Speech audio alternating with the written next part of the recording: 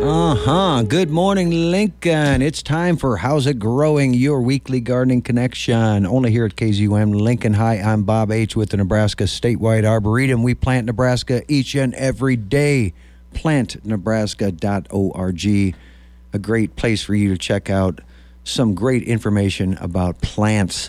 All right, thanks for joining me today on this hot, steamy day. The last days of June upon us. July, you're saying hello to. Happy 4th to you and yours. Hope you're planning some fun this weekend, getting out and enjoying nature. You should be out harvesting things. Man, there's so many things you could be harvesting right now. We won't go into that because there's just so many, right? I had a little bit of an adventure yesterday. I drove all the way up to Halsey and participated in the Natural Resource District's ACE Camp, which is adventure camp about the environment with a bunch of 4-H kids. This is an annual thing up at the state 4-H building there up at the Nebraska National Forest in Halsey. Maybe you've been there before, right? Maybe even went to one of the camps held by the Natural Resources District. Big shout out to the Upper Loop Natural Resources District for hosting that yesterday, that ACE Camp, and to all the NRDs out there that do the great work throughout the state, celebrating 50 years of helping our environment right here in Nebraska. Good work, NRDs. And so yesterday I went up there and led 3 different groups of kids, and so I went on a nature hike with them to show them about wild edible plants. And I tell you, it was pretty refreshing. These are 7, 8-year-old kids, and they were all pretty darn interested and attentive. And, you know, who doesn't like to go out there and snack on things out in the wild, right? And kids are no exception. I think this one kid wanted to try everything, which brought up a good point. Dude, don't just try things just because. You have to know the plant. You have to know what's edible. Don't just willy-nilly go out there and snack on something that could be poisonous. Everything's edible once, right? Yeah, so anyway, what was kind of refreshing up there in the Halsey area, they have a lot of yuccas, our native soapweed. So I was able to tell them where it got its name, soapweed, from, and, that the petals are edible, the flowering stalk is edible. And I learned from one kid who's from the Sandhills country that told me the developing seed pod, you can split open and eat those unripe seeds and the pulp within that. So that was a new one to me. So what's great about things like that is they'll teach you something too. And then this other 8-year-old kid, I started, first plant I talked about was a ponderosa pine right there that had some unripe pine cones on them. They're the green pine cones that you see, the young pine cones just forming. They're around, 1.5 inches or so right now. And and he's actually, before I even said anything, said, "Oh, you can make a syrup out of those. I've made it before." And I'm like, "What?" 8-year-old kid. And I said, "Did Mom and Dad teach you that?" And he said, "No, I kind of found out about it myself and told Mom, and she helped me make it, and she said it was delicious." So here's an 8-year-old kid said that. So check it out, folks. Google this and see what you think. It inspired me, and I went out and collected young pine cones from Austrian pines because we have a lot of them here. And this is kind of this European thing, mainly an Italian recipe called Mugolio. And M-U-G-O-L-I-A, Mugolio. And Mugolio has been made for centuries in Italy, and historically with the Mugo pine, but it doesn't have to be with the Mugo pine. I know a dude on Forager Chef is a good place. If you Google making homemade Mugolio, you'll probably come across that site first, the Forager Chef site. But fun thing to do, and you want to use good raw sugar like turbinado sugar, or brown sugar, good organic brown sugar. Why not use good sugar if you're making a syrup, right?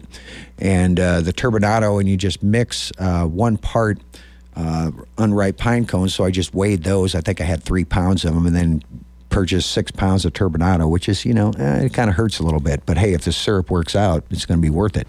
Because, man, I found out online a bottle of that Mugolio, 750 ml bottle run you $43. So, and it's not hard. It just takes time. So going to be a lot of fun to make. So look up that recipe. You'll be glad you did, and make your own pine cone syrup. Boy, wouldn't that be fun to serve to your guests? But you can use it just how you would use any syrup, right? Over your pancakes, your waffles, drizzle it over some fruit salad, whatever. It has all the pine essence and rich, beautiful syrup. And I did it last Thursday, I think it was. I mixed the pine cones with the syrup, or with the sugar. And 1 week later, the sugar has pulled all the water and the resins out of those pine cones, and now the sugar is all dissolved, and it just kind of looks like this slurry, dark brown slurry. Good looking stuff. So I'm looking forward to that. The Mugolio. So that's your plant to look up today. Pine cone syrup, and you'll be glad you did. Mugolio. Check it out. Only here at House of Growing, right here on KZUM. All right, today's guest, I have a repeat guest on the show. Looking forward to this conversation. I have Lesley Darling on the program again from Lesley Darling Fibers. Lesley, welcome to the program. Hi, Bob. Thanks for having me back. You're welcome. Glad to have you back. Is the season just flying by for you? Oh, my goodness. Absolutely. It's we're, not too late to put some things in the ground, but too late for other things, and time to start picking and harvesting. So, yeah. I also teach a lot of classes, so I'm getting ready for a whirlwind summer of traveling around. Oh, awesome. Well, yeah, that's great. I mean, if you weren't busy, there'd be something wrong, right, in life? Absolutely. Well, kudos to you for what you do. And folks, you can find Lesley. Just type in Lesley Darling Fiber online, and you'll come across her website, her bio. And Lesley, I'm just going to go ahead and read this because I think it's a great bio. Oh, sure. Yeah, So Lesley is based in the Great Plains, and her passion for fiber and folk life has led her to on quite the journey from Norfolk. Northern folk schools. I almost said Norfolk. You're not from Norfolk. All right. Anyway, Northern folk schools to volunteering with rare breed sheep in Wales. Man, Lesley, you've been places. So anyway, weaving in an attic studio of village elders there in Wales who speak the dying language that predates modern Swedish. And that's pretty amazing. And so she's being spooked by bears in Appalachia while die hunting is another story that, that'd be kind of fun to learn about, Lesley, being chased by bears while you're die hunting. That's your die hard. I mean, man, there's all sorts of puns you could do with this. All right. Yeah, so in addition to growing and foraging natural dyes, she practices historical and regional knitting, weaving, and yarn spinning. Oh, and it reminds me, Lesley, there was a big event you were telling us about last time you were on the program, and for the life of me, I can't remember if that's still upcoming. Oh, we did have it, the Fiber Fair in York. It was fantastic. Oh, that's right. Yeah. Yes. Cool. Did you have a good turnout? It was great. Yeah. It's put on. It's called the Mid Plains Fiber Fair, and it's really fun because you see a lot of regional growers. So yeah, it was fantastic. That's every year. Next year it's going to be in October, and you can look them up as well. The Mid Plains Fiber Fair. Yeah, Mid Plains Fiber Fair, and folks, I just appreciate the work you do, and you also sell natural yarn for dyeing, right? And natural dyed yarns. Yes. So so as we kind of talked about last week, it's been an interesting, or last time we talked, it's been kind of an interesting year. Had a little bit of a studio upset. Yes. So I've kind of paused on retail for a little bit, but okay. I'll be back at the Sunday Farmers Market this fall. Oh, good. Which is exciting. So I teach techniques, like skills like how to natural dye. I sell kits so you can learn how to do it at home. And then I also sell finished items. So maybe you like the idea of working with something that's been dyed with plants, or wearing something that's been dyed with plants, but that's not your, particular passion. You're not ready to buy a dye pot. So I do sell finished items cool. that folks can work with as well. So a whole range of things, right? Right, no doubt. And I probably asked you last time because, hemp is in the news a lot now. So my dream would be, okay, I'm going to get something that you created that is made out of hemp fiber with a natural dye. Can I get that? We'll talk. Yes. I've got cotton. The hemp is absolutely the same process, but it's more expensive to buy still.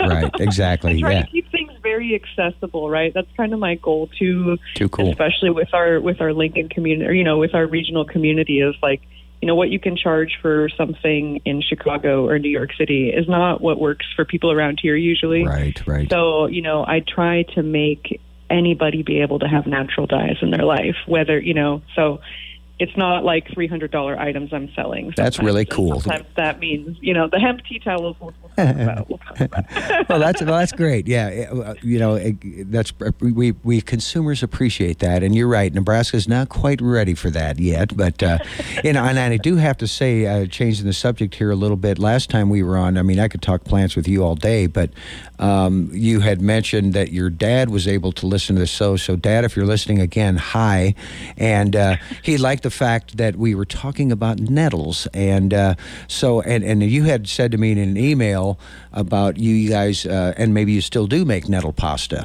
and so I want to have you tell our listeners quick, because the late great Kay Young has a nettle pasta recipe in her book. Oh, yes. And so I was curious, you guys did make it, and do you still make it to this day? And convince me and my listeners that you need to do this. Put it on your bucket list. Put it on your bucket list. Well, it's always fun to eat green noodles, and it's really simple. So the way that we make nettle noodles, we do it on a semi-regular basis. Dad's listening. He's probably going to say semi-regular for us is a long year span. But they're very simple to make. So you don't, you can harvest the nettles when they're green, when they're fresh, and we dry them. So you can, wearing gloves, if you don't like getting stung, cut them off low, cut off a whole stalk above the growth rhizome so it'll come back, but tie it up with a string, just hang it in a closet or in your garage or somewhere so it'll dry completely. And that's the same preparation you can use for nettles for pretty much any application. So if you're using nettle for tea to help with your allergies with the histamine, or if you're interested in using nettle to add more nutritional value to your soups, you can just take those dried leaves and throw them in a soup, throw them in a tea. And that's the same thing we do with the pasta, where we dry the leaves and then we just grind them up with a mortar and pestle. You could zap them in a spice grinder if you wanted to. And then when you're making pasta, which is essentially flour and water, you can add in a tablespoon or two or more of the dried nettles with that flour mix. That's kind of how you do any kind of a colored pasta. So maybe harvesting nettles isn't your thing, but you think pink pasta sounds cool. Right. You could use beet powder, right? Cool. You could add a couple tablespoons of beet powder or turmeric or whatever, and that's a way you can add some flavor, nutritional value, or just excitement to your pasta.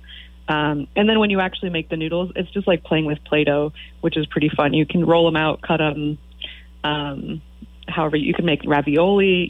Pasta's a whole world. Oh, but it's a whole world. That's a short nettle. That's a short nettle noodle story. Oh, and that's good. And of course, we know there's a YouTube video out there for it, I'm sure, right? Totally. Totally. Yeah. Probably 10 of them. And I got to piggyback on that because I love, we're going to keep ending up in these conversation cycles every time I'm on. We're going to be like, the last time you said. So when you talked about this program you just did in Halsey and this younger kid having heard about the pine cones. Yeah. So not all listeners here are maybe using all the social media apps, but one of the reasons I think that that kid might have heard about that using pine cones to make a flavored syrup with is there's a really, really, really popular forager on TikTok and Instagram, and she her handle or her username is Black Forager, and she is amazing. She makes really accessible. Here's how to forage. Here's how to identify different plants. So she's really done a lot to connect with the younger audiences. And so I love that you were out there in Western Nebraska and heard about this. Isn't that wild? So I couldn't believe it. I was like, before I even could talk about it, this kid's saying that. And I was like, what? How did you, what? Yeah, she's a celebrity. She's an internet celebrity who just forages, Too cool. Too cool. Yeah. Yeah, and I don't know if you've ever tried it before. I mean, obviously it's going to be months in the making, but still, I'm excited to try it. When I open the jar and smell it, puppy dogs, does it smell like some intense pine cone or intense pine essence. Looking forward to it. Good. Yeah.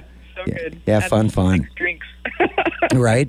Yeah, it's going to be great. Looking forward to it. Yeah, and okay, so quickly, Lesley, I know it's the fastest hour in radio, but also, so your dad, you guys used to use this, because this time of year, it's past nettle spring harvest, but you guys actually, because I talked to the kids yesterday about the sting of the nettle is actually not pumping poison into your body, it's pumping medicine into your body. It just itches. Exactly. And so you had talked about using, so right now the nettles are tall, 4 to 5 feet tall, and you could go out there and harvest the stalks, right? And what do you use the stalks for?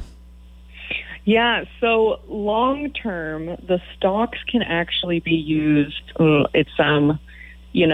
make fiber from, which is a little bit what we talked about last time, where any type of tall plant like that's essentially what flax or linen is made from. It's the same way hemp is processed. So, the leaves are a little bit thinner on the nettles right now when the stalks get taller, but I do like to let people know, for people who feel like they've missed, spring season when people talk about using the lush, the fresh, lush baby leaves, you can still use the leaves now. They'll have different, components in them, like the chemical, like the naturally occurring chemicals within the leaves will change in terms of like how much mineral content it has or how much flavonoid it has throughout the season. And you can still harvest them, throughout the year. So I think I just like to let people know that that's a possibility too, instead of feeling like, oh, I didn't harvest nettles, in May, I can't use them at all this year. Like, I'm too late.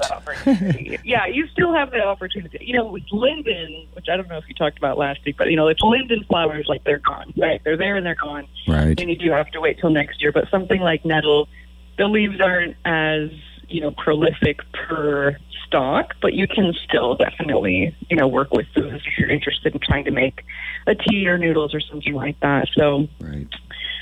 Yeah.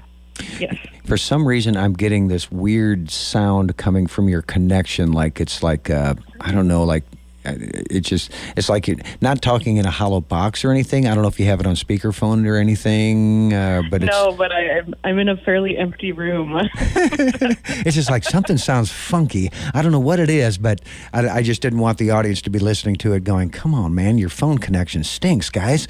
But I can hear you pretty good now. So, but the stalks you can take, and you're actually purposely putting that across your sore joints, suffering from arthritis?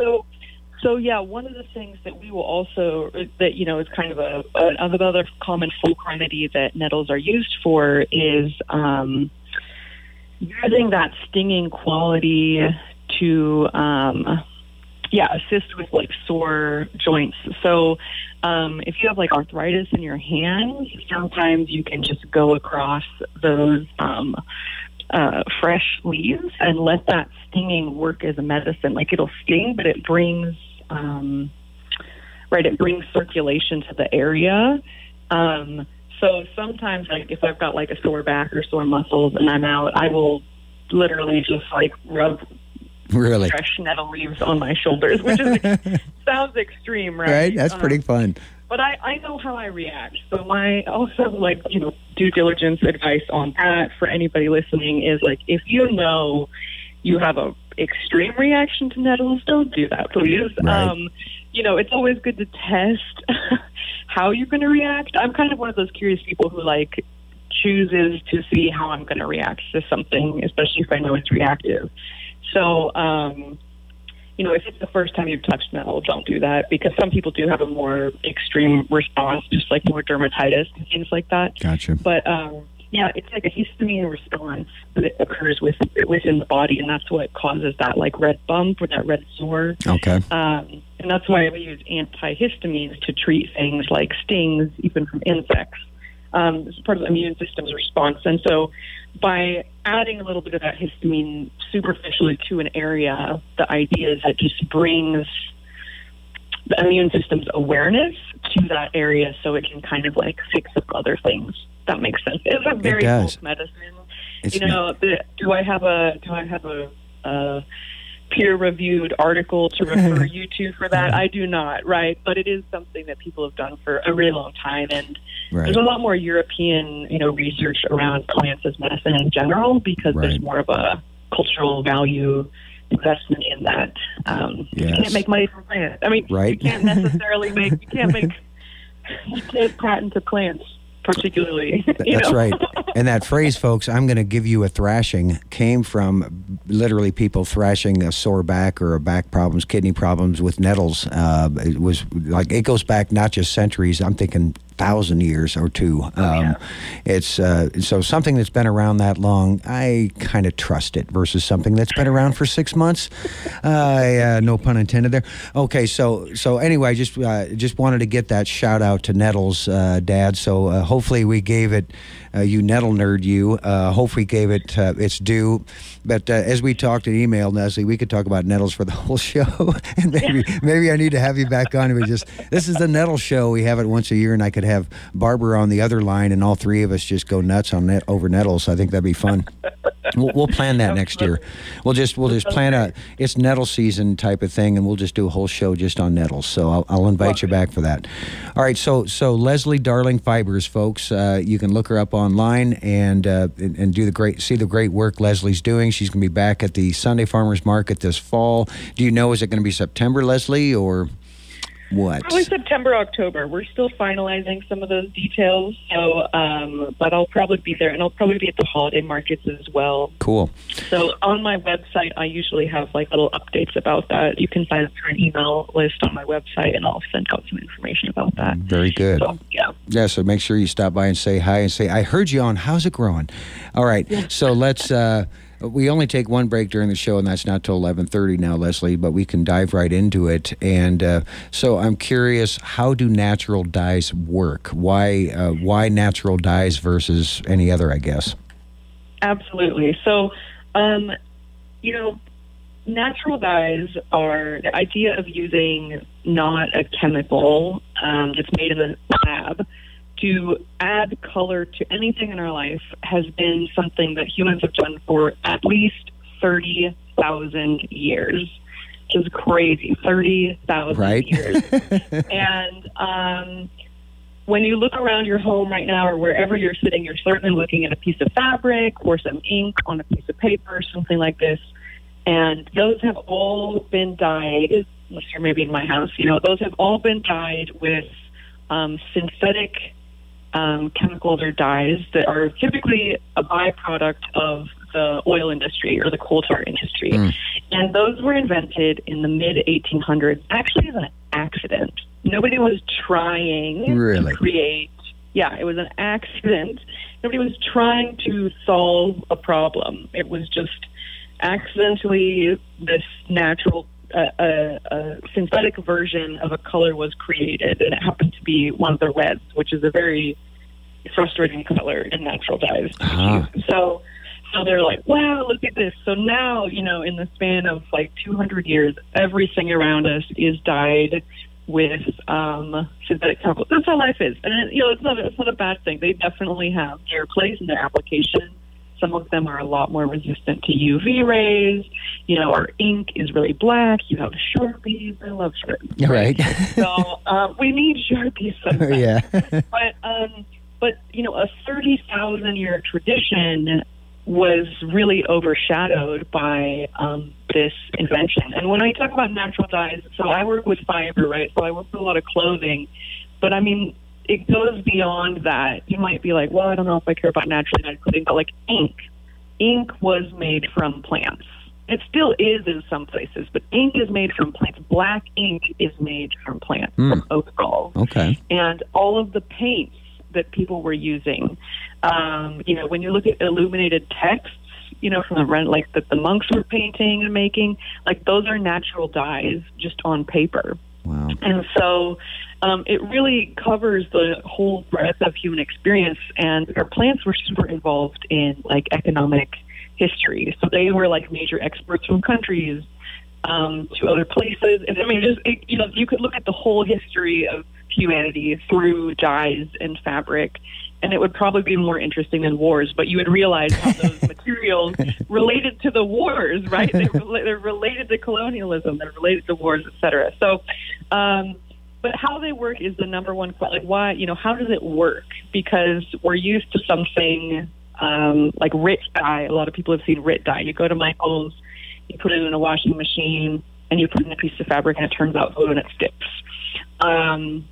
So natural dyes have a different process. We have a lot of plants in the world have these natural dye components, and we have to make them stick to fabric. So I had you ask me this question because I don't want people to think, I'm going to talk about some plants, but I don't want people to just go pick all those plants and then try to put fabric in them, because it's not going to work.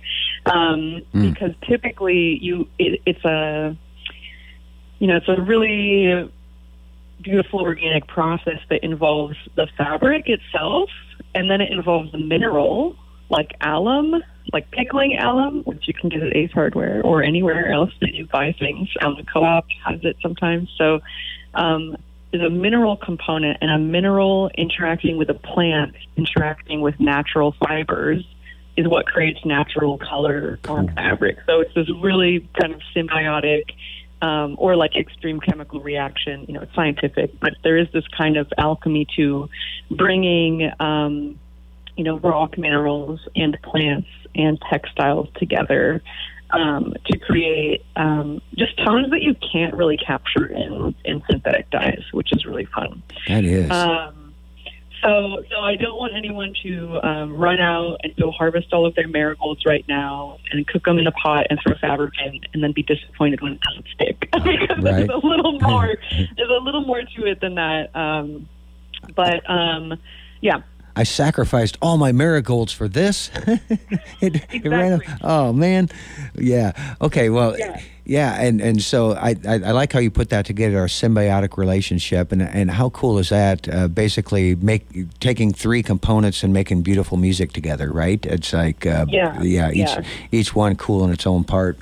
And then I imagine it becomes addictive for somebody like you going, what haven't I used? And, oh, man, I need to use this and use that. And oh, man. And you can never catch up out there harvesting, I'm sure. And and you can never get the same thing twice, because just like I mentioned with these metals, right, as a plant goes through the growing season, it has different, and this is how herbalists think about herbal medicine as well, like when they harvest certain plants. But as a plant goes throughout the growing season and the sun changes and the water changes and the plant is in a different phase of its maturity, if it's flowered or not, right, the balance of any component in a leaf changes. So you could harvest one plant in July and harvest the same plant later in August, and you could possibly, get a slightly different shade on a piece of fabric, which is do I take the time to test swatch that? No. Right. But you could, right? Yeah. I have to say no to a lot of things in my life now. In other words, I'm here, it's now, I'm getting you. Because I got time. It might be a little darker color later on in August, but I'm here and it's now and I have time. So I'm gotcha. As my mentor, I have a mentor down in North Carolina, Martha Owens, and she's real strong in the tradition, in the Appalachian tradition, and the way she words it, I just love. She's got sheep, she's got grandkids, she's run all over the place. She's a folk musician, and she says, "Today's the day." That's yes, kind of how it is. Right. Today, if you've got the time, you just make it happen. And today's the day to pick the marigolds. It's the best day to pick the marigolds. Right. Yeah, and I'll take a break here in a bit, and then when we come back, let's talk about some of the plants you can grow for natural dyes right in your own backyard, because, time is precious, and if you have to drive 5 miles to wild collect something, fine, but how cool having something right in your backyard, so when the timing is right, well, you're there to get it, and you don't have to go a long ways to get it, and it's right under your nose.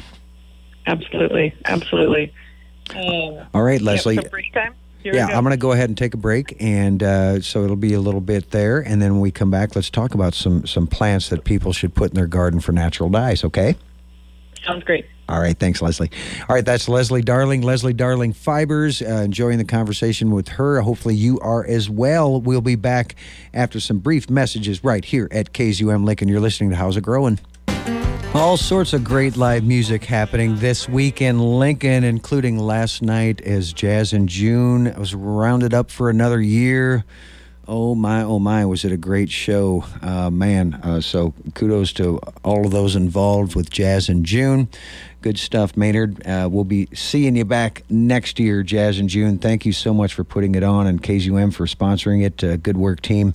All right, I have Lesley Darling on the program today. Lesley Darling Fibers. We're talking with Lesley about all great things, including nettles. We even had time to put that in. So, Lesley, I thank you again for your time and your inspiration to me and all the listeners. So I appreciate the great work you do and all the great information you provide people that do sign up for your workshops. So tell our listeners before we get started on some of the plants, if they're interested in a class, how would they go about finding out, first of all, what you teach and how to sign up for it?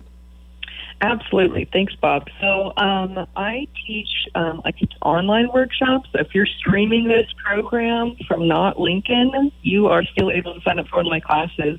I teach online workshops. I teach with the Vesterheim American Norwegian Museum in Iowa, with the American Swedish Institute in Minneapolis.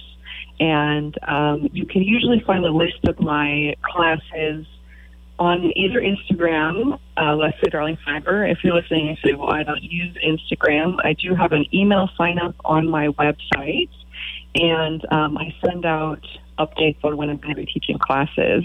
I do also teach local classes occasionally, and I teach private workshops as well. So if you're like in the Lincoln area and you want to learn how to spin yarn, or you want to have a little dye workshop with some of your friends for a birthday party or a shower or anything like that, I do provide everything you need to do like events like that as well. So they don't all get as scientific and nerdy as our conversations. Yeah, I love it. I kind of balance the level of the appropriate plant nerdiness for the audience. So if you're into the nerdy side of this, but you're also kind of like, my friend's probably just going to make something pretty, right. We can make that work, right? I love it. It goes all across the gambit. So it's a real treat for me to get into the nitty gritty sometimes. That's a fun way to put it. It's like, I don't care about all the different plants. I just want to make something pretty, It's like, and so you kind of gauge your audience like, okay, this is a plant nerd. I'm gonna go gangbuster on you. Well, okay, so we're probably talking to a little of both here today. So we got your genuine plant nerds listening for sure. And then others that say, I just want to make something pretty. So we'll try to balance that out. So again, so let's talk first. I know we can talk about some native dye plants or plants maybe you can find out in the wild, but we can also grow native plants in our own backyard. So maybe kind of throw a few in there, like plants, like you're thinking, all right, here's some great plants folks can grow for natural dyes. Easy, right? Simple. Right? Yep, absolutely. Yeah, so let's talk about a few of those. Yeah, so there are so many plants that grow very well in our yards, whether or not they're native, that are fantastic natural dyes. I've mentioned marigolds a couple times, and marigolds, which so many of us love to have, make a really great natural dye. I'll talk about how to harvest these in just a second here, but I'm going to just list off some plants. Any type of coreopsis that you're growing, even aster or fleabane, daisy fleabane. Really? Some of us have that in our pollinator gardens.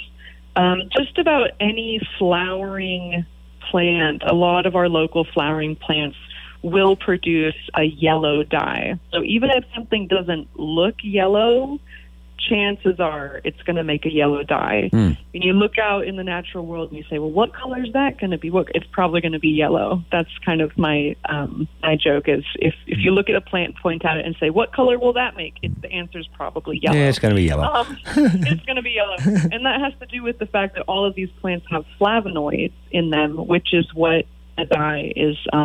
It is a flavonoid. So, okay.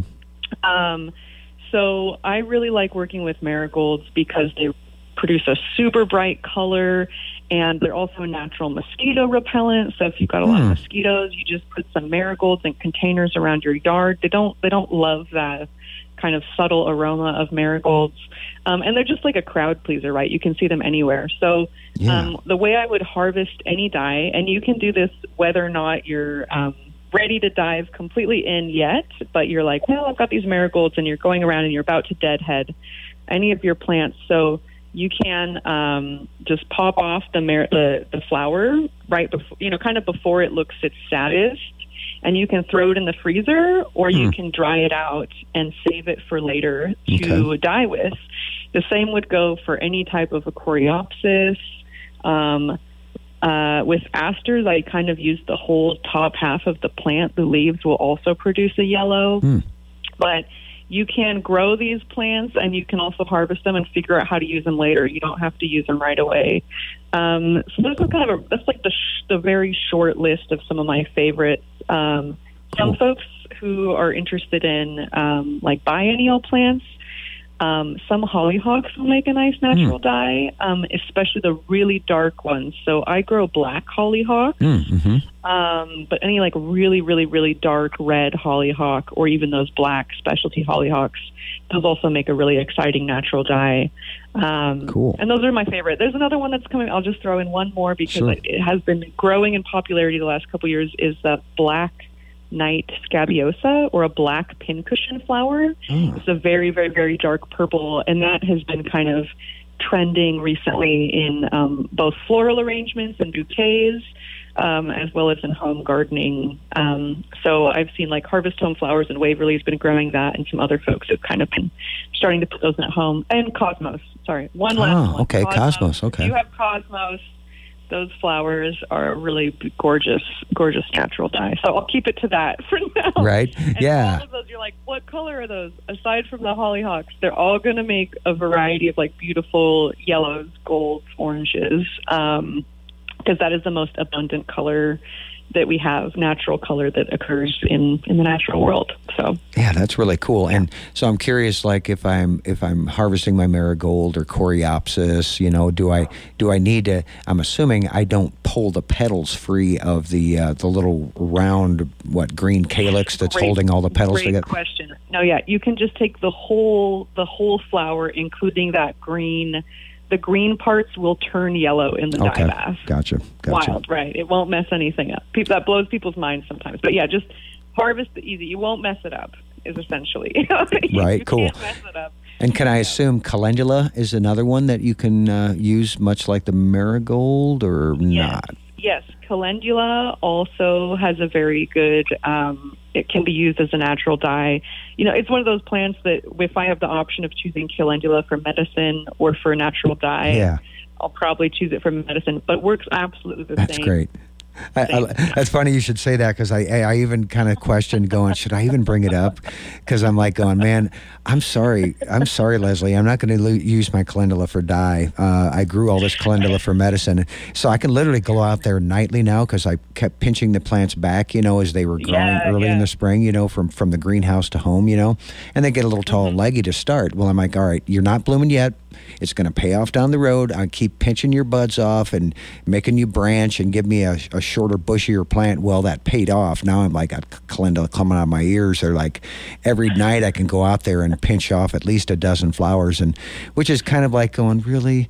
But I want to see the full show, Too bad. Yeah. I'm cutting you off. Yeah. You're my medicine. What I typically do, and this is a good point too, with when I'm harvesting for dyes, what I like to do is I like to let the flower, or even for medicine, depending, I like to let the flower be open for a day or two, just to give those pollinators a chance to get in there, right? Yeah. So you don't have to harvest it like immediately when it's open. Sometimes I do harvest, again, today's the day, right? If today's the day, today's the moment, I'll pick some marigolds that are could be more open, but ultimately, it's fine to let them wait. So I like to try to let the insects and critters get a chance to do what they want to do with the plants as well before I go, take everything. So I like that, because it is a relationship. I try not to take everything. I like to leave. As many people listening to the show, we hear. I know you cover this a lot. We work together with the plant, and so we take a little bit and we leave a little bit, and we're not there to just especially the way I work with dye plants, is I'm not trying to just take everything from the plant, you know? Right. That's not the right energy. Exactly. As humans tend to be gluttons, and make sure you thank the plant too. You can do that. You can literally say thank you very much. And and I'm curious. You mentioned daisy fleabane. Now that's one I definitely wouldn't have thought of. And folks, if you're wondering what does daisy fleabane look like, just Google it right now, and you'll see. Oh, I've had that in my yard. It'll just kind of show up rather than you planting it. But it's a cool plant, and oftentimes people get scared of it because on open ground, you're going to have a lot of daisy fleabane. But, if you have a garden full of plants, you might have one show up here and there. And what do you do about it? Well, you leave it, and you allow it to reseed other areas, so you get little surprises like, oh, cool, what is that flower rising above everybody else? That's a little daisy fleabane. And it's so cute and tough, but it makes a natural dye too, huh? Yeah. It's it doesn't look like it would because it has little white petals, but the place where the dye is in the plant doesn't have to just be in the flower, right? So those flavonoids, where the yellow dye is, they're in the flowers and they're in the leaves of a lot of those plants. So, I'll try to leave it at that. But just because you don't see the yellow doesn't mean it's not there, which is exciting. Gotcha. And now I'm going to say chamomile is another one of those plants where you could choose to use it for tea or choose to use it for dye. It's kind of in that category. If you've harvested enough tea for the year, you have some left over, you could consider using that as a dye, and those all make yellows. But I wanted to also mention some of the other plants that are maybe less convenient to grow, but maybe you already have them. They could be foraged. Maybe somebody on your street has them. And these are kind of less sexy. They're a little less sexy colors, but they're ones that have... I talk about sexy dye colors and kind of boring dye colors. Yes. In Nebraska, what we have that makes, yellow is kind of the best we can... you're going to conveniently be able to grow. You can grow other colors in Nebraska, but I don't want to get too far down that road. And if you're really curious about indigo or madder or one of these specialty dye plants, you can get in touch with me. But so I harvest a lot of sumac because sumac is really rich in tannins, and tannins are any plant that you know of that has a lot of tannins is a very helpful plant for natural dyes. And so sumac is one of my favorite plants to harvest, and I'll just harvest those whole compound leaves. And when you mix them with rust water, you can take rusty nails, soak them in water, and create rusty water. And when you mix a tannin with rust, it turns this beautiful kind of gray-black color. Wow! And that is how ink is traditionally made. So oak galls. If you have, there's one tree I just walked past recently. I was doing some landscaping for somebody, and I was like, this is a yard with oak galls, right? Yes. Go back there next fall kind of awkwardly, and maybe I'll knock on their door first and ask. But, if you have a lot of oak galls falling from one of your trees, oak galls are what traditional ink is made from. They grind up the oak gall. No kidding. They make a little bit of tea, and they add rust. Yeah, it was everywhere. This is why I started talking about it's everywhere, right? Everything we used to use was made out of plants. So oak galls and sumac, and that's an easier plant maybe if you're kind of curious to try something at home without a full recipe. Make some really rusty water with whatever random objects you have lying around, and basically make a tea out of sumac, throw your fabric in it, and then put it in this rusty water, and you'll have a really kind of cool lavender gray to darker gray color. So that's one plant that I work with a lot, and I just love how sumac smells. You could also use, if you have, if you're cutting back raspberry bushes, you have too many leaves on your raspberries, those have really high tannin content. And, the more, as many people listening to this show understand, because we're, like I said, the kind of plant nerds here, and for those of you who are becoming plant nerds, yes. The more you work with different plants, you start to just intuitively notice similarities. so I used to make raspberry leaf tea because it's medicinal properties. And I noticed when I cooked it, there's this smell. I'm like, oh, that's a really nice smell. And then when I started working with sumac and I cooked the sumac, I'm like, that's the same smell. And then I found out from Molly Moorhead, who's a local herbalist, she's like, well, they both have really high tannin content. And I was like, so cool. So, kind of, if you have a sense of plants, don't be afraid to lean on that intuition a little bit is kind of the method here. And Lesley, just one quick. I'm assuming when you first said sumac, my mind went right away to the seed heads, the bright red seed heads. No, right? Yeah. I'm talking about the leaves right now. So the leaves have a really high tannin content, and the berries can be used to kind of create a reddish dye. It's not a strong dye, and I'm sure you'll talk about later this season how you can make a beverage using sumac. So I'll not go into that right now. Right. But, shortest hour. The whole sumac plant, and this is like just a tidbit. Sumac has a really long history of being used, especially in the plains, as an agent for tanning hides and hide tanning. So I'm a fiber artist, which means I've unfortunately done like just about everything you can do. And, from having an Angora rabbit to spinning cotton to tanning sheep hides. And so the word tannin, the same word we talk about in wine, in tea, it comes from the German word like Tannenbaum, which relates back to Latin, because all of the plants, like a Tannenbaum, like a fir, whatever plant, Christmas tree, the bark has a really high tannin content, so it was historically used for hide tanning.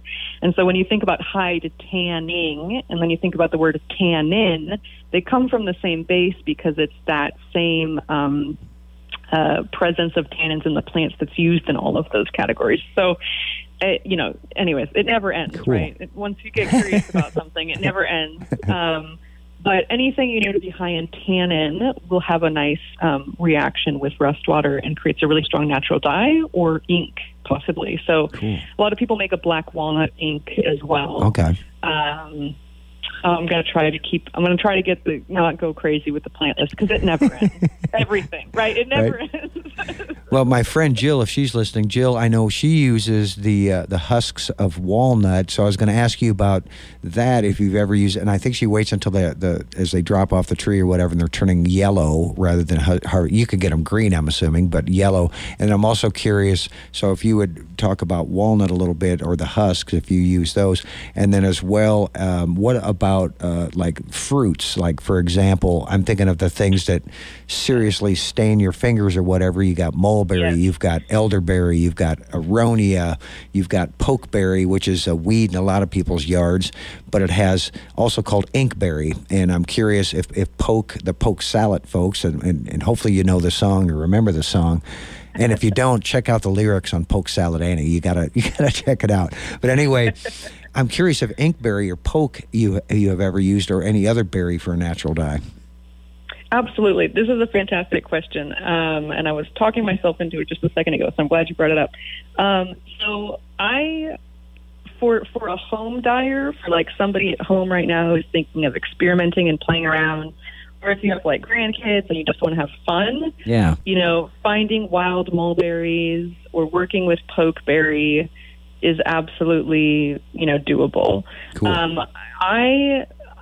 I am not, because I make things to like sell to people, for example, or because I make things where I'm really thinking about the longevity of a dye color, I never use those professionally because, I want to make something that's going to last a really long time. And so what you run into with mulberry and with just about any other kind of berry that has kind of a purplish coloring, including pokeberry or blueberries, they just are not very light fast.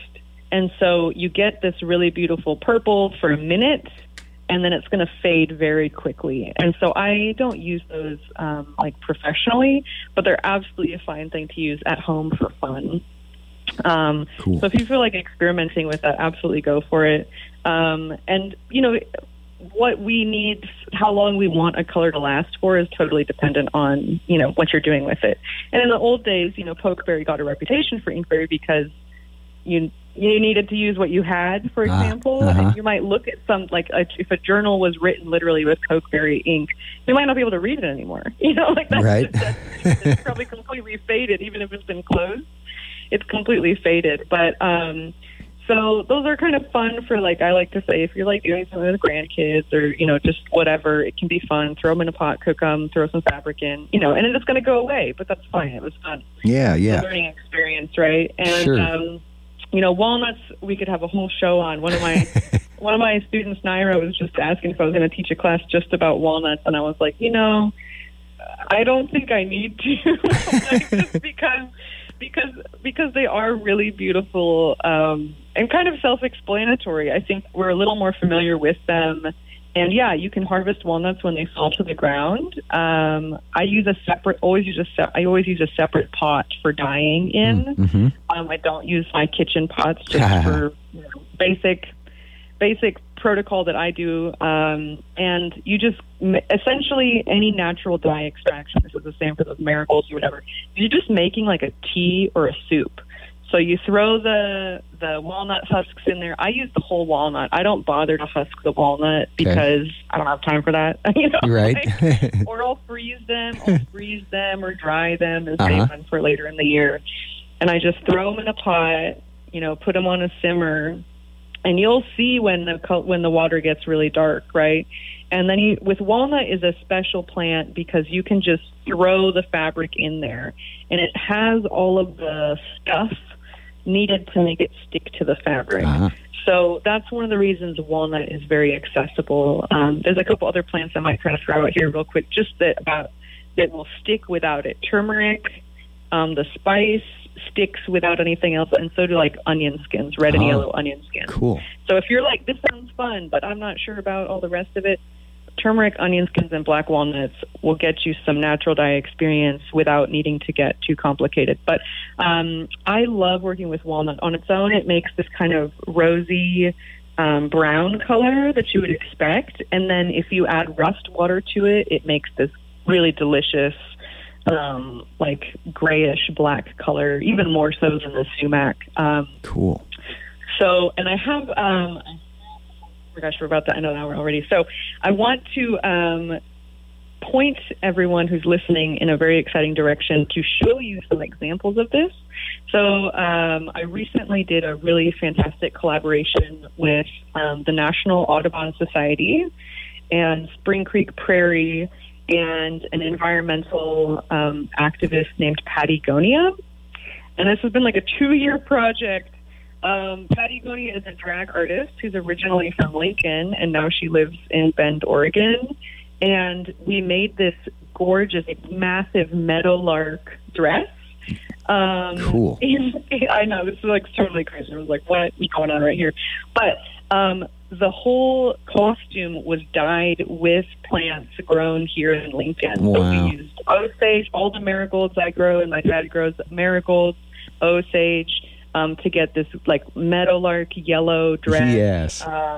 And then the wings were dyed exclusively with black walnuts and that rust water. So if you're curious about that, there's some fantastic photos. This is a 3-person videographer team from New York City from the National Audubon Society who flew in to Little Denton, Nebraska. Yeah. Wow. Filmed this project because Jason Birdner on the show, started this really cool program called Let's Go Birding Together, which is just about everybody being welcome in the outdoors and learning about birds together in an inclusive space.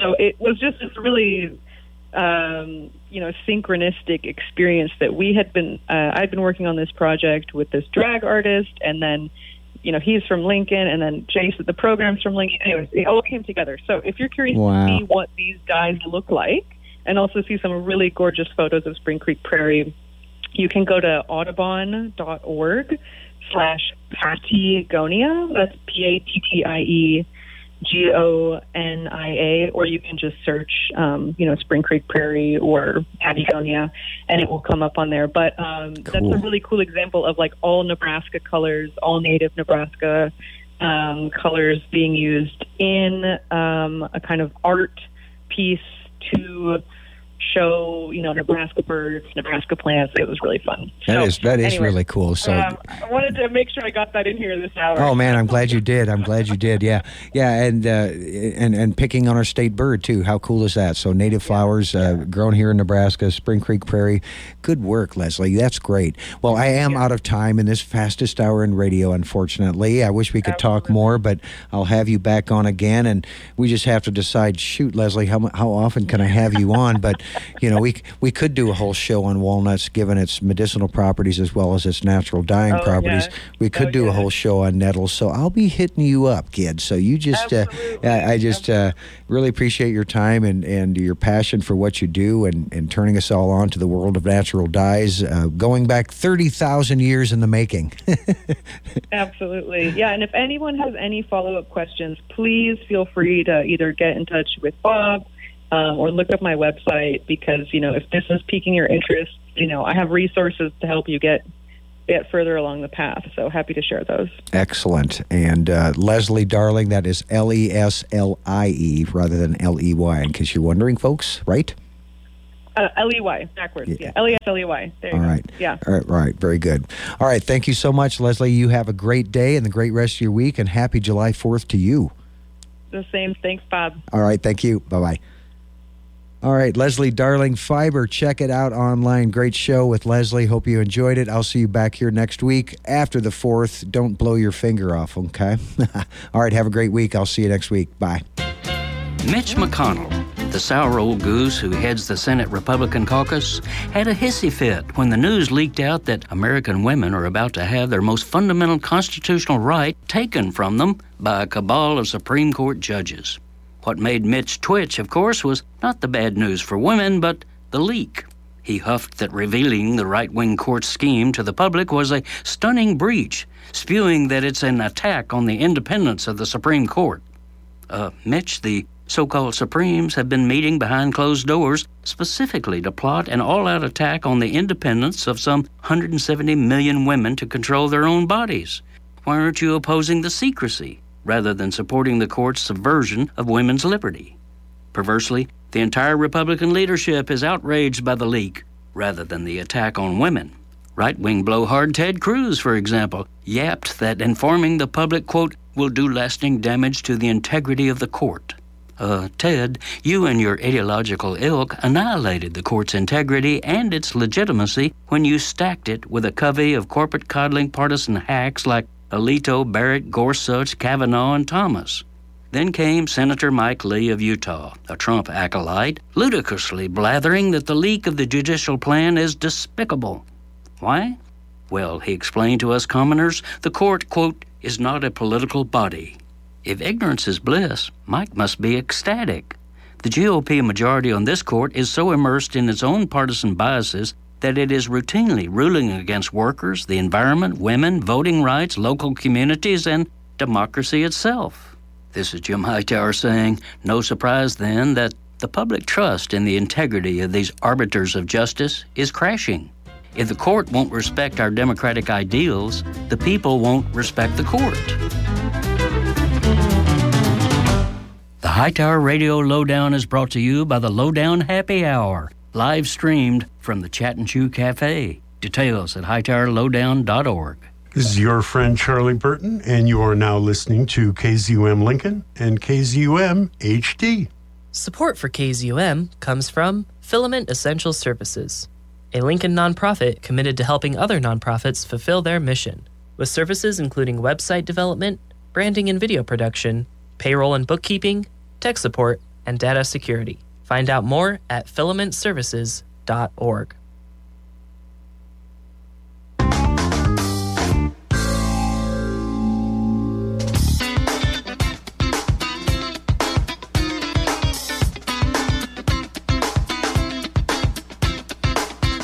From New York, this is Democracy Now!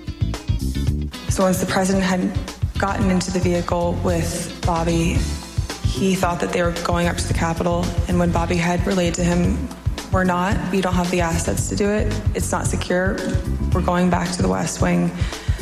The president reached up towards the front of the vehicle to grab at the steering wheel. Mr. Engel grabbed his arm, said, "Sir, you need to take your hand off the steering wheel.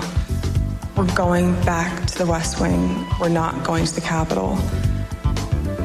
Mr. Trump then used his free hand to lunge towards Bobby Engel. And when Mr. Renato had recounted this story to me, he had motioned towards his clavicles.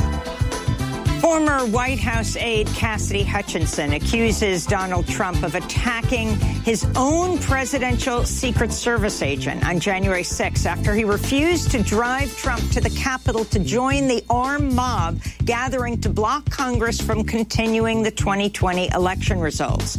We'll bring you highlights of the dramatic testimony before the House January 6 committee when she also reveals Trump urged security officials to stop using magnetometers to screen for weapons just prior to the violent attack on the Capitol, and that Chief of Staff Mark Meadows and Rudy Giuliani both sought pardons after the insurrection. All that and more coming up. Welcome to Democracy Now!, democracynow.org, the War and Peace Report. I'm Amy Goodman. An explosive testimony of former White House aide accused Donald Trump of attacking his own presidential security detail on January 6 after the Secret Service refused to drive him to the Capitol to join the armed mob gathering to block Congress from counting Electoral College votes. The testimony came from Cassidy Hutchinson, a former top aide to White House Chief of Staff Mark Meadows. Speaking to the January 6 House Committee, Hutchinson described being told what happened inside Trump's presidential limo, which is known as the Beast. The president reached up towards the front of the vehicle to grab at the steering wheel. Mr. Engel grabbed his arm, said, "Sir, you need to take your hand off the steering wheel. We're going back to the West Wing. We're not going to the Capitol." Mr. Trump then used his free hand to lunge towards Bobby Engel. And when Mr. Renato had recounted this story to me, he had motioned towards his clavicles. The January 6 committee also aired video testimony from Hutchinson, where she revealed Trump urged security officials to stop using magnetometers to screen for weapons at his rally on January 6, just prior to the Capitol insurrection. I was in the vicinity of a conversation where I overheard the president say something to the effect of, I don't effing care that they have weapons. They're not here to hurt me. Take the effing mags away. Let my people in. They can march to the Capitol from here. Let the people in. Take the effing mags away. Moments later, Trump took to the stage and urged his supporters to fight like hell and march to the Capitol. Hutchinson also unveiled more details about how top Trump associates knew in advance of possible violence January 6. Mark Meadows, who's refused to testify before the House committee, told Hutchinson on January 2nd, January 6 would be really, really bad. Hutchinson said Meadows and Trump attorney Rudy Giuliani later sought pardons after the insurrection. At the end of the Tuesday hearing, Committee Vice Chair Liz Cheney presented evidence of possible witness tampering by Trump allies. We'll have more on Cassidy Hutchinson's testimony after headlines. In Texas, the number of people who died after being confined inside a sweltering tractor trailer in San Antonio has risen to 51. All the victims are believed to have crossed the U.S.-Mexico border seeking refuge. 46 people were found dead in the truck Monday, while 5 more died after being taken to local hospitals. On Tuesday, the Mexican president, Andrés Manuel López Obrador, addressed the mass deaths. I want to express my deepest condolences to the family of the Mexican, Guatemalan, and Honduran migrants who died yesterday, asphyxiated in a trailer. It is a tremendous disgrace. These unfortunate events have to do with the situation of poverty and desperation of our Central American and Mexican brothers and sisters. It happens because there is also human trafficking and lack of controls at the border between Mexico and the United States and in the United States. In other news from Texas, a state court has temporarily blocked a century-old abortion ban from going into effect. The Center for Reproductive Rights said the decision will allow abortion services in Texas to resume at some clinics, at least for now. At a NATO summit in Madrid, Spain, President Biden's announced plans to greatly expand the U.S. military presence in Europe, including building a permanent headquarters for the U.S. Fifth Army Corps in Poland and deploying more troops to Romania and the Baltic region. Biden said this is part of a broader NATO expansion. And together, our allies, we're going to make sure that NATO is ready to meet threats from all directions across every domain, land, air, and the sea. This comes as Finland and Sweden move closer to joining NATO after Turkey lifted its opposition to their membership. NATO's summit is expected to focus on Russia's invasion of Ukraine as well as the growing power of China. For the first time, NATO has invited the leaders of Japan, South Korea, Australia, and New Zealand to attend a NATO summit. Voters went to the polls for primaries in Colorado, Illinois, Maryland, New York, Oklahoma, and Utah Tuesday. Runoff elections were also held in Mississippi and South Korea. In New York, Governor Kathy Hochul won the Democratic primary, with New York City public advocate Jumaane Williams placing second.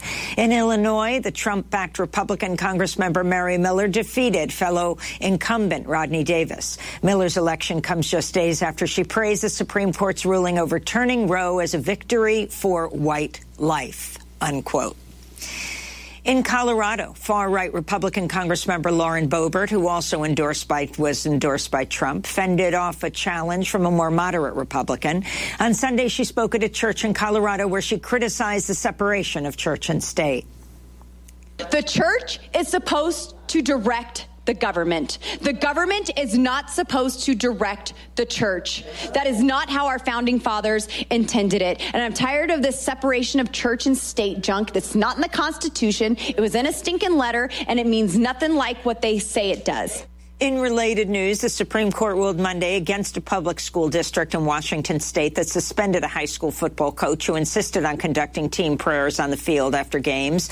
In their dissent, the court's 3 liberal judges warned that the ruling, quote, strikes at the core of our constitutional protections for the religious liberty of students and their parents. Meanwhile, the Supreme Court's reinstated a Republican-drawn congressional map in Louisiana that was found by a lower court to violate the Voting Rights Act by diluting the political strength of black voters. Michigan Supreme Court has thrown out charges against former Michigan Governor Rick Snyder, his former health director, and 7 other former officials for their role in the deadly Flint, Michigan water crisis. The court ruled 6-0. The judge who issued the indictments did not have the authority to do so.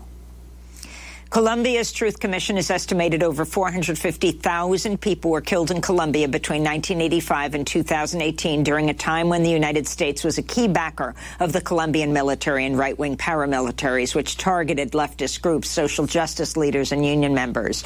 The Truth Commission's report denounced the U.S.-funded war on drugs in Colombia, stating, quote, the consequences of this concerted and largely U.S.-driven approach led to a hardening of the conflict in which the civilian population has been the main victim, unquote. This is Reverend Francisco de Rue, who led the Truth Commission.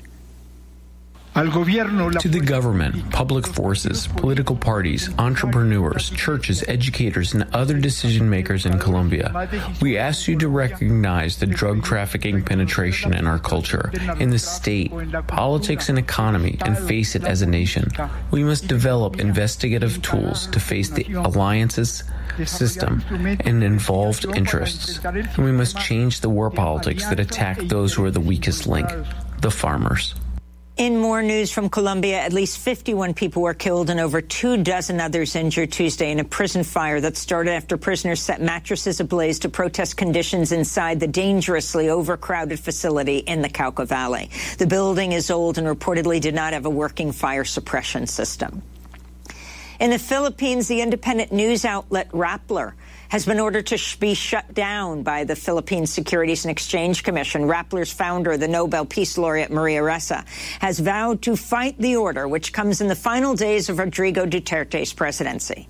On Thursday, Ferdinand Marcos Jr., the son of the late Filipino dictator, will be inaugurated as president. And a warning to our audience, the following headline contains graphic description of sexual abuse. The British socialite Ghislaine Maxwell has been sentenced to 20 years in prison for helping Jeffrey Epstein recruit and sexually assault teenage girls. In December, she was convicted on 5 charges, including sex trafficking of a minor. Prior to the sentencing, Sarah Ransom, a survivor of Epstein's abuse, spoke to reporters. I spent the last 17 years in my own prison for what she, Jeffrey, and all the co-conspirators did to me. I was raped repeatedly. I was raped 3 times a day sometimes. And I was not the only girl on that island. There was a constant stream of girls being raped over and over and over again. And those are some of the headlines. This is Democracy Now!, democracynow.org, The War and Peace Report. I'm Amy Goodman. Bombshell after bombshell. That's how Public Citizen described the dramatic testimony at Tuesday's surprise hearing of the House Select Committee to investigate the January 6th attack on the United States Capitol. The star witness, Cassidy Hutchinson, longtime close aide of Mark Meadows, the former President Trump White House chief of staff at the time of the insurrection. Hutchinson was questioned for about 2 hours by the Republican vice chair of the committee, Liz Cheney, and clips from Hutchinson's previous testimony to the committee were also featured, her deposition testimony. Today, we bring you extended highlights of the explosive revelations. This is Vice Chair Cheney. We will begin today with an exchange that first provided Ms. Hutchinson a tangible sense of the ongoing planning for the events of January 6th. On January 2nd, 4 days before the attack on our Capitol, President Trump's lead lawyer, Mr. Giuliani, was meeting with White House Chief of Staff Mark Meadows and others. Ms. Hutchinson, do you remember Mr. Giuliani meeting with Mr. Meadows on January 2nd, 2021? I do. He met with Mr. Meadows in the evening of January 2nd, 2021. And we understand that you walked Mr. Giuliani out of the White House that night, and he talked to you about January 6th. What do you remember him saying? As Mr. Giuliani and I were walking to his vehicles that evening, he looked at me and said something to the effect of, "Cass, are you excited for the 6th? It's going to be a great day." I remember looking at him saying, "Rudy, could you explain what's happening on the 6th? He had responded something to the effect of, "We're going to the Capitol. It's going to be great. The president's going to be there. He's going to look powerful. He's going to be with the members. He's going to be with the senators. Talk to the chief about it. Talk to the chief about it. He knows about it." And did you go back then up to the West Wing and tell Mr. Meadows about your conversation with Mr. Giuliani? I did. After Mr. Giuliani had left the campus that evening, I went back up to our office and I found Mr. Meadows in his office on the couch. He was scrolling through his phone. I remember leaning against the doorway and saying, "I had an interesting conversation with Rudy, Mark. Sounds like we're going to go to the Capitol." He didn't look up from his phone and said something to the effect of, "There's a lot going on, Cass, but I don't know. Things might get real bad on January 6th. Ms. Hutchinson, Mr. Meadows is engaged in litigation with the committee to try to avoid testifying here. What was your reaction when he said to you things might get real bad? In the days before January 2nd, I was apprehensive about the 6th. I had heard general plans for a rally. I had heard tentative movements to potentially go to the Capitol. But when hearing Rudy's take on January 6th and then Mark's response, that evening was the first moment that I remember feeling scared and nervous for what could happen on January 6th. And I had a deeper concern for what was happening with the planning aspects of it. Thank you, Ms. Hutchinson. Today, we're going to be focusing primarily on the events of January 5th and 6th at the White House. But to begin and to frame the discussion, I want to talk about a conversation that you had with Mr. John Ratcliffe, the Director of National Intelligence. And you had this conversation in December of 2020. Mr. Ratcliffe was nominated by President Trump to oversee U.S. intelligence, our U.S. intelligence community. And before his appointment, Mr. Ratcliffe was a Republican member of Congress. As you will see on this clip, Director Ratcliffe's comments in December of 2020 were prescient. My understanding was Director Ratcliffe didn't want much to do with the post-election period. Director Ratcliffe felt that it wasn't something that the White House should be pursuing. It felt it was dangerous for the president's legacy. He had expressed to me that he was concerned that it could spiral out of control and potentially be dangerous, either for our democracy or the way that things were going for the 6th. When you say it's looking something the White House should do, what's the email?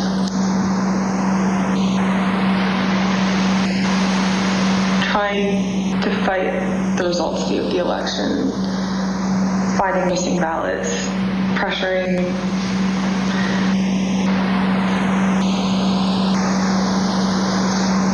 filing lawsuits in certain states where there didn't seem to be significant evidence, and reaching out to state legislatures about that. So pretty much the way that the White House is handling the post-election period, he felt that there could be dangerous repercussions in terms of precedent set for elections, for our democracy, for the 6th. He was hoping that we would concede. So, Ms. Hutchinson, now we're going to turn to certain information that was available before January 4th and what the Trump administration and the president knew about the potential for violence before January 6th. On the screen, you will see an email received by Acting Deputy Attorney General Donahue on January 4th from the National Security Division of the Department of Justice. Mr. Donahue testified in our hearings last week. The email identifies apparent planning by those coming to Washington on January 6th to, quote, occupy federal buildings and discussions of, quote, invading the Capitol building. Here's what Mr. Donahue said to us. And we knew that if you have tens of thousands of very upset people showing up in Washington, D.C., that there was potential for violence. The U.S. Secret Service was looking at similar information and watching the planned demonstrations. In fact, their intelligence division sent several emails to White House personnel like Deputy Chief of Staff Tony Ornato and the head of the President's Protective Detail, Robert Engel, including certain materials listing events like those on the screen. The White House continued to receive updates about planned demonstrations, including information regarding the Proud Boys organizing and planning to attend events on January 6th. Although Ms. Hutchinson has no detailed knowledge of any planning involving the Proud Boys for January 6th, she did note this.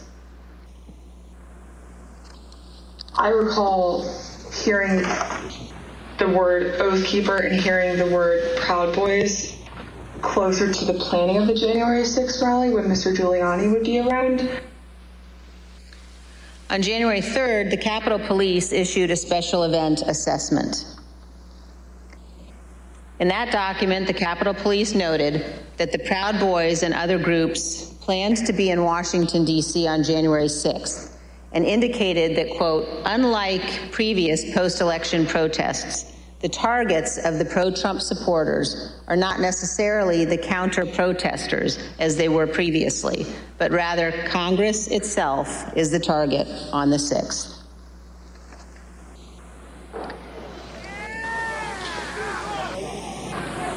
Of course, we all know now that the Proud Boys showed up on January 6th, marched from the Washington Monument to the Capitol that day, and led the riotous mob to invade and occupy our Capitol. Ms. Hutchinson, I want to play you a clip of one of our meetings when you described a call on January 4th that you received from National Security Advisor Robert O'Brien on the same topic, potential violence on January 6th. I received a call from Robert O'Brien, the National Security Advisor. He had asked if he could speak with Mr. Meadows about potential words of violence that he was hearing that were potentially going to happen on the Hill on January 6th. I had asked if he had connected with Tony Ornato because Tony Ornato had a conversation with Mark about that topic.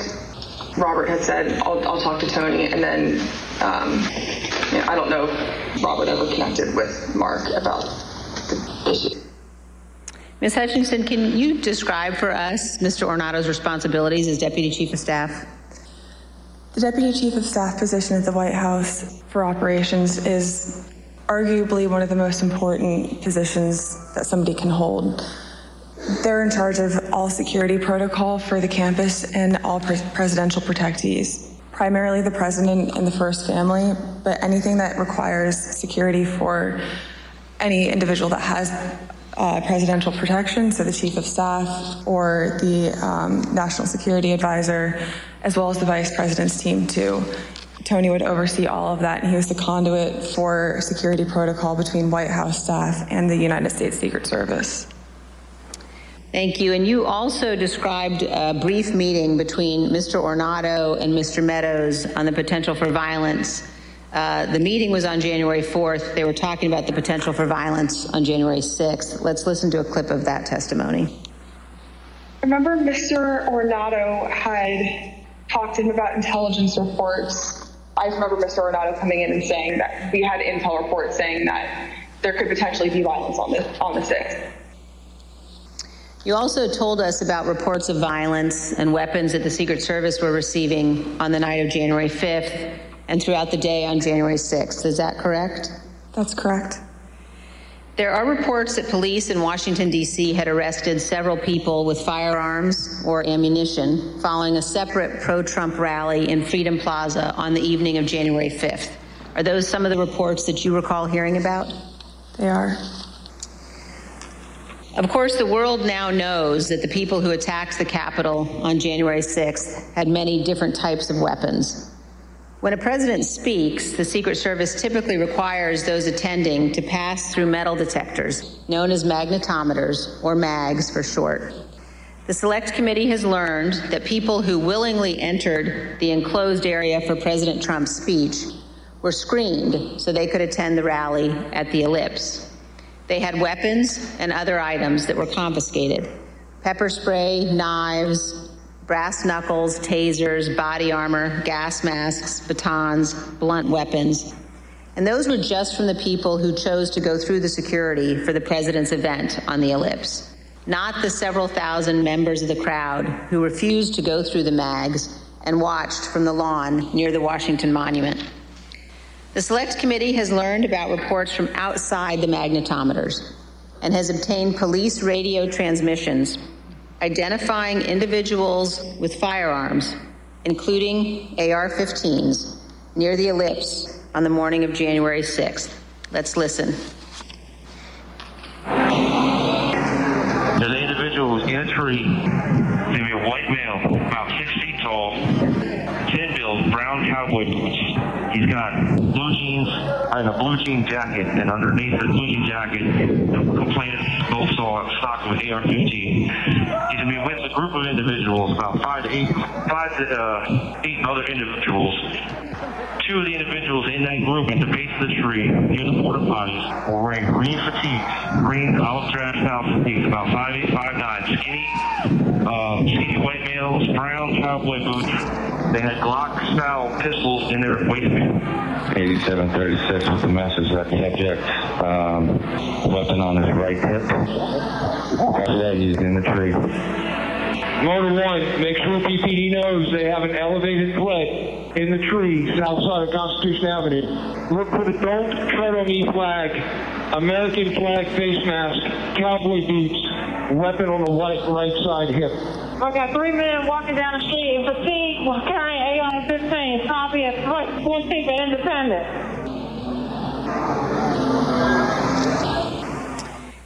AR-15s at 14th and Independence.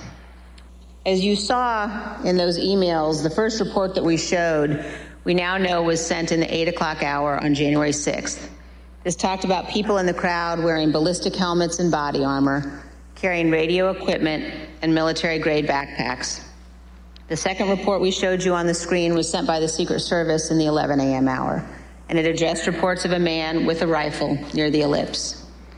Ms. Hutchinson, in prior testimony, you described for us a meeting in the White House around 10 a.m. in the morning of January 6th, involving Chief of Staff Meadows and Tony Ornato.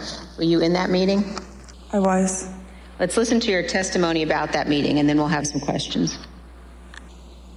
I think the last time we talked, you mentioned that some of the weapons that people had at the rally included flagpoles, oversized sticks or flagpoles, bear spray. Is there anything else that you recall hearing about the people who would gather on the left had? I recall Tony and I having a conversation with Mark probably around 10 a.m., 10:15 a.m., where I remember Tony mentioning knives, guns in the form of pistols and rifles, bear spray, body armor, spears, and flagpoles. Spears were one item, flagpoles were one item, and then Tony had relayed to me something to the effect of, and these effing people are fastening spears onto the ends of flagpoles. And Ms. Hutchinson, here's a clip of your testimony regarding Mr. Meadows' response to learning that the rally attendees were armed that day. What was Mark's reaction, Mr. Meadows' reaction to this list of weapons that people had in the crowd? When Tony and I went in to talk to Mark that morning, Mark was sitting on his couch and on his phone, which was something typical. And I remember Tony just got right into it. I was like, sorry, I just want to let you know, and informed him, like, this is how many people we have outside the mags right now. These are the weapons that we're known to have. It's possible he listed more weapons off that I just don't recall. And gave him a brief and concise explanation, but also fairly thorough. And I remember distinctly Mark not looking up from his phone.